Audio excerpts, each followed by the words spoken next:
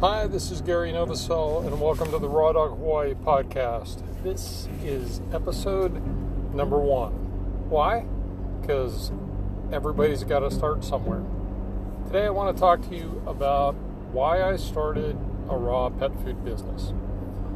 It started with a dog named Bear, and this was back, 2008? Maybe 2009. Not sure.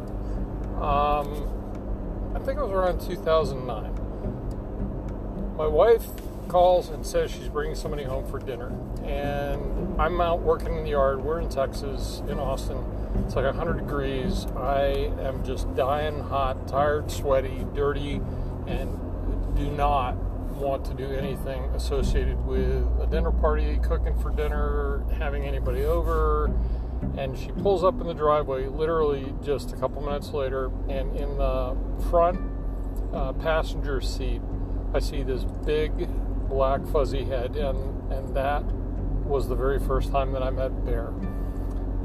Bear came to us with all kinds of allergies, and I remember different foods. At first I didn't know anything about raw food, and we were feeding him, I don't remember what kind of crap dry dog food it was, but he was not doing well. He was shedding, he had rashes and hot spots and ear infections, and his poop was big and stinky, and it was just what everybody, I think, experiences with a dog. This is a typical person's experience when they have a dog in their life. So you're constantly dealing with shedding and sweeping the floors and giving your dog a bath and dealing with, just all kinds of smells, spending money on veterinarian bills, and going to the store, actually looking at the packages of food that are on these store shelves and believing the pictures that are on the front of the bags. You're looking at these bags like, yeah, that bag really has a grilled chicken breast and peas and what looks like something that I would have on my plate at Thanksgiving. Fast forward when I learn about raw and first start learning about raw food. That was in late 2010, maybe 2011, and a friend introduced me to the concept of raw food. And when I started feeding Bear a raw food diet, literally within a month, his whole life and our lives completely changed. It was literally the most amazing transformation that I had ever seen, and it was almost just unbelievable how quickly all of those things that we had been doing battle with and spending thousands of dollars on trying to fix for years just disappeared. And that's the time that I started kind of diving down into that raw feeding rabbit hole. And it's, as I've learned in pet food manufacturing, especially raw, high-end, high-quality pet food manufacturing, there are a lot of information rabbit holes, and there's a lot of myths out there. There's a lot of lies out there, and companies that are intentionally feeding, manufacturing, and building pet foods out of the absolute most crappy, disgusting ingredients that, frankly, you can't even imagine. If you're listening to this and you're feeding your dog a raw food and you become educated, I can tell you that what you know is probably just like the top of the iceberg that's barely, out of the top of the water, and you're not seeing all of the crap that's underneath the water. And that amount of garbage information is enormous.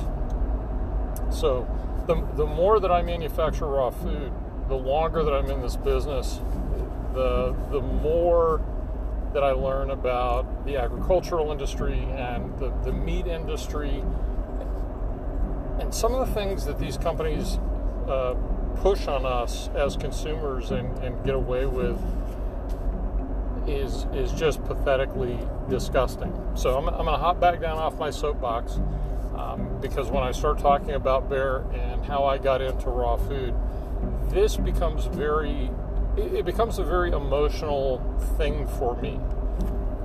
This is what drives me from day to day, from dog to dog, from bag of food to box of patties.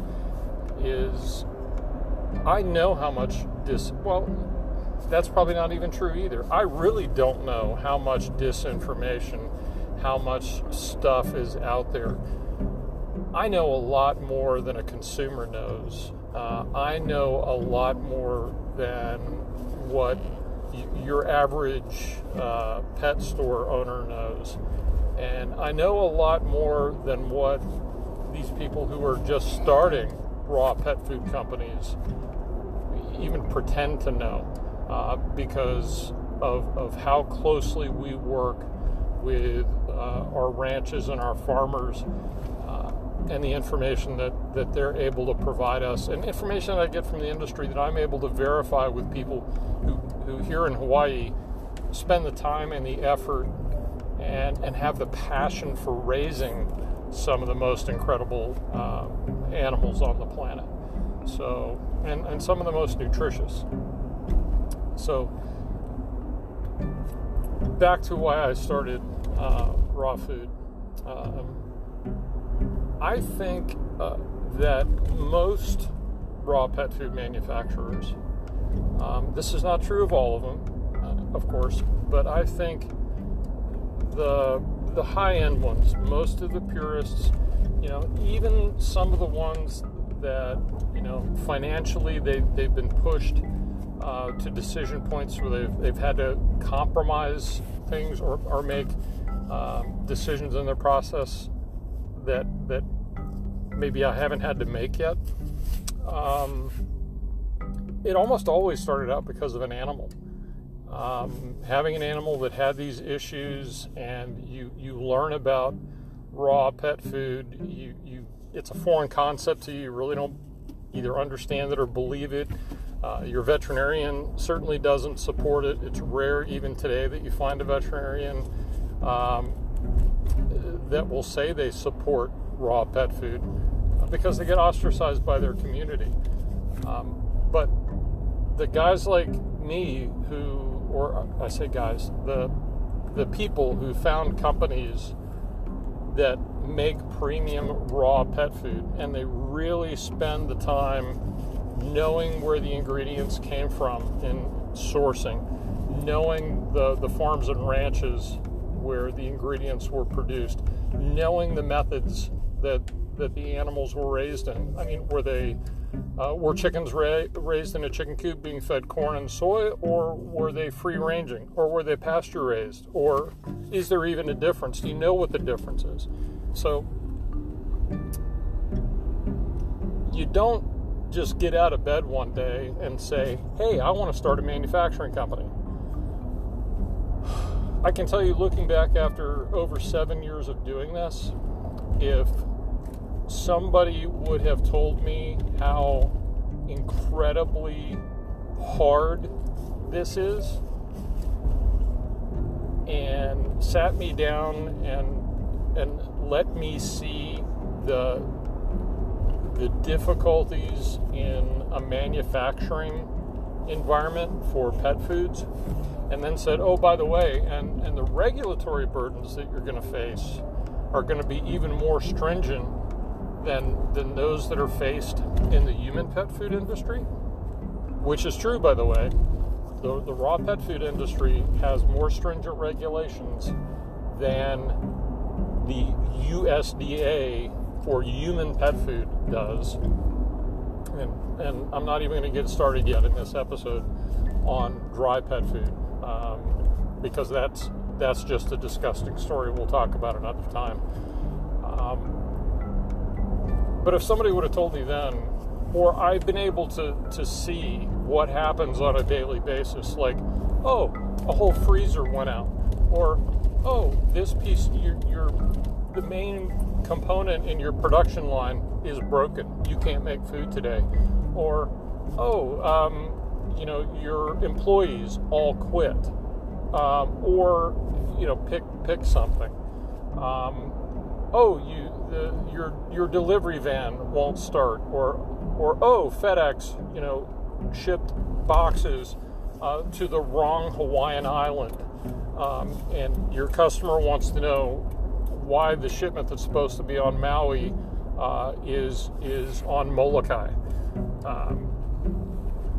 Literally, it's every single day. It's something that I think what I call mere mortals would they'd never survive this. Somehow I'm not sure how I get through every day surviving all this stuff. It's hard. But the reason that I do this, and I'm going to finally get to the end of this episode. Here's the reason that I do this. First of all, I love animals dearly, passionately, and deeply. I care about them more than humans most of the time, because animals unconditionally love. They will give you everything that they have, and as long as we're smart enough to listen and to accept it, they'll continue to give more than we can ever possibly give them. That is the first reason that I do this. The second reason is I saw the results that it had on my dog, Bear. I saw a dog that I was literally, I was so much in pain for him, because I could not help him live pain and scratch and itch and ear infection free. He was a lot of the times miserable with these things, and I was utterly powerless to do anything about it, and my veterinarians were utterly incapable of doing anything about it, except for maybe short-term medication or a pain medication.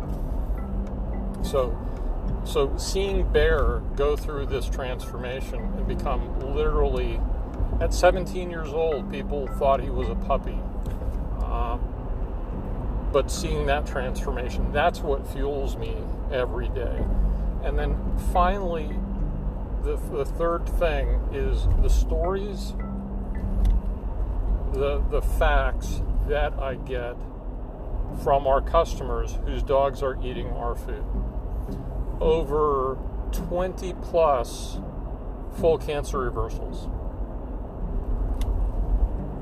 I need to restate that, because 20 years ago, if a vet saw cancer in an animal, what they did was they would get a hold of other veterinarians who would come look at it, because they never, or very, very rarely ever saw it.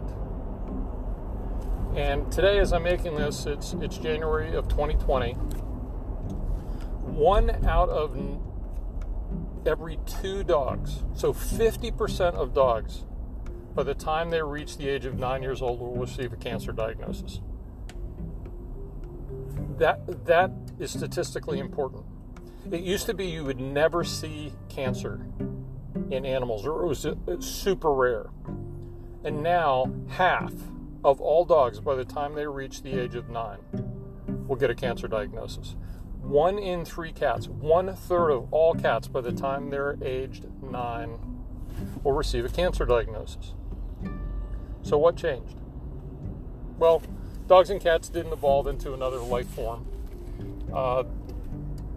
That takes thousands or tens of thousands of years, or hundreds of thousands of years. So no, that didn't happen. What did happen was the petrochem industries, pesticides and herbicides, genetically modified crops, Roundup, things that remove minerals, chelate minerals out of the soil, basically causing our soil to become dead, no living microorganisms, requiring fertilizer to be sprayed in order for seeds to sprout and grow. So that changed. Food processing has just gotten so intense that it's virtually almost impossible to go into a grocery store and not see a food item that hasn't been processed, right? So you think raw eggs. Well, those have been washed. So by washing an egg, and this is not true in other countries, a lot of countries sell eggs that are unwashed because washing an egg makes the shell more porous and susceptible to things being drawn through the calcium of the shell, because calcium is a porous material. Irradiating. So literally passing eggs through a radiation field in order to kill harmful or potentially harmful bacteria. So we need to keep in mind that, yes, there's bad bacteria out there, and very little of it will harm us or kill us. But there's also these things called probiotics, or beneficial bacteria. There are things that are vitamins. Those are alive as well. By irradiating our food, we kill these beneficial bacteria. We process our food so heavily that we're now at a point where we are making a plant-based food, and there's several brand names out there. One, has Impossible in it, but literally making plant-based burgers that look and possibly smell and taste like meat for people who are vegan or vegetarian that think they're doing a good thing, but they're literally eating the Happy Meal, the heavily processed food that just happens to be made from plants. Still, now it's heavily processed. It's not in its natural form. So that has impacted human and animal lives. But the stories from our customers were dogs can have cancer reversals. Dogs' allergies can go away. Dogs who have growths on their body that simply disappear. Dogs that have been diagnosed. One example, a Rottweiler, 10-month-old puppy, diagnosed by a veterinarian, and the owner was told, your dog needs hip dysplasia surgery because your dog will never live a pain-free life. At 10 months old. The owner switched their dog to our raw food. Within about 6 weeks, we got a review on Yelp, so it is still there. If you search Raw Dog Hawaii, look on our Yelp reviews, you'll see a picture of a Rottweiler, and the owner's quote was, "My dog now runs around the park like a stallion. No surgery required." We hear these things all the time, and it's not just us. It's other raw pet food manufacturers. It is people who are taking it upon themselves to educate themselves at home and understand and learn how to feed raw diets appropriately, how to make them themselves. And they too find that it's a lot of work. It's difficult determining the sourcing of animals. And what did that animal eat? Where did it really come from? Did that chicken in the grocery store get bathed in a chlorine bath before it got wrapped up in that plastic bag? Why is that steak in that package a bright red, but there's one right down here that's reduced 30% off that's gray? Is that steak still good?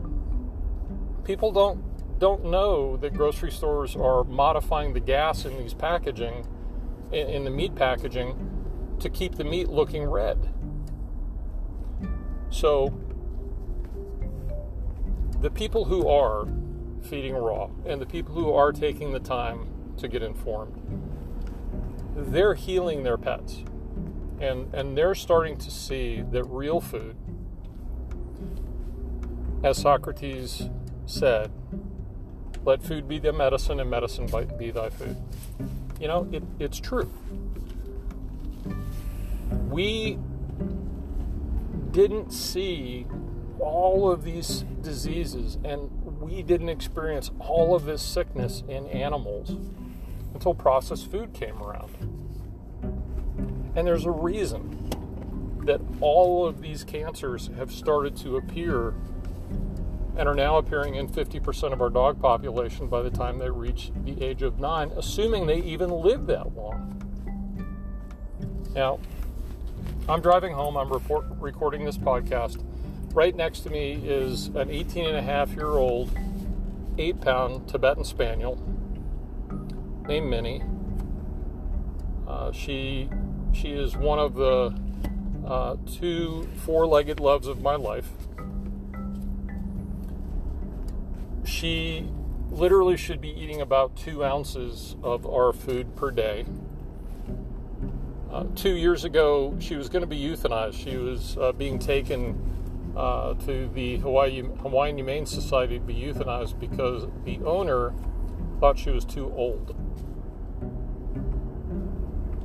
So she was intercepted. I foster failed. My wife and I adopted her, started feeding her raw food, and boy, if you take out a leash now, you will take this dog for a walk, and she runs, and she pulls on that leash. So you've got to either walk really quick or jog a little bit to keep up with her. That's 18 and a half. So when you meet someone who feeds their animal a raw diet, it's almost like you're going to feel like you're talking to an evangelist or somebody in a cult. And what you're really talking to is somebody who's passionate, somebody who really cares about what they are feeding, and they have enough information to help you. And the best thing that I can advise you is don't summarily dismiss their ranting. It's going to sound like it. Sometimes I know I come off that way, and I probably do in this podcast. But it's passion. It's caring, and it's in a belief that it's a pretty simple belief, actually. But real food rots. Real food rots pretty quickly. So if I can take a food that contains beef or chicken, and that can be put on a shelf with no refrigeration, and it can sit there with an expiration date 2 years into the future, you better be asking yourself, why? How is that capable of sitting there and not rotting in that bag? It's not magic. It's not witchcraft. Nobody cast a spell on that bag of food. It's chemistry. And it's really bad chemistry. It's the processing, the heavily based processing of that food, the preservatives that are in it to keep the fats from going rancid, and very likely things that if you eat those things, you're going to see the results of those things that are in your diet in your life. And That's why we see in humans a huge increase in diabetes and overweight population, cardiovascular disease. Folks, real food rots. So think about that when you think your dog is stubborn for not eating the dry dog food in a bowl. When they're taking it out, putting it on the ground, and looking at you, that's dog language for "this sucks. Get this shit out of my bowl." Thanks for listening. I'm Gary Novosel. Thank you for listening to the Raw Dog Hawaii podcast, and I'll be talking to you soon. Aloha, friends.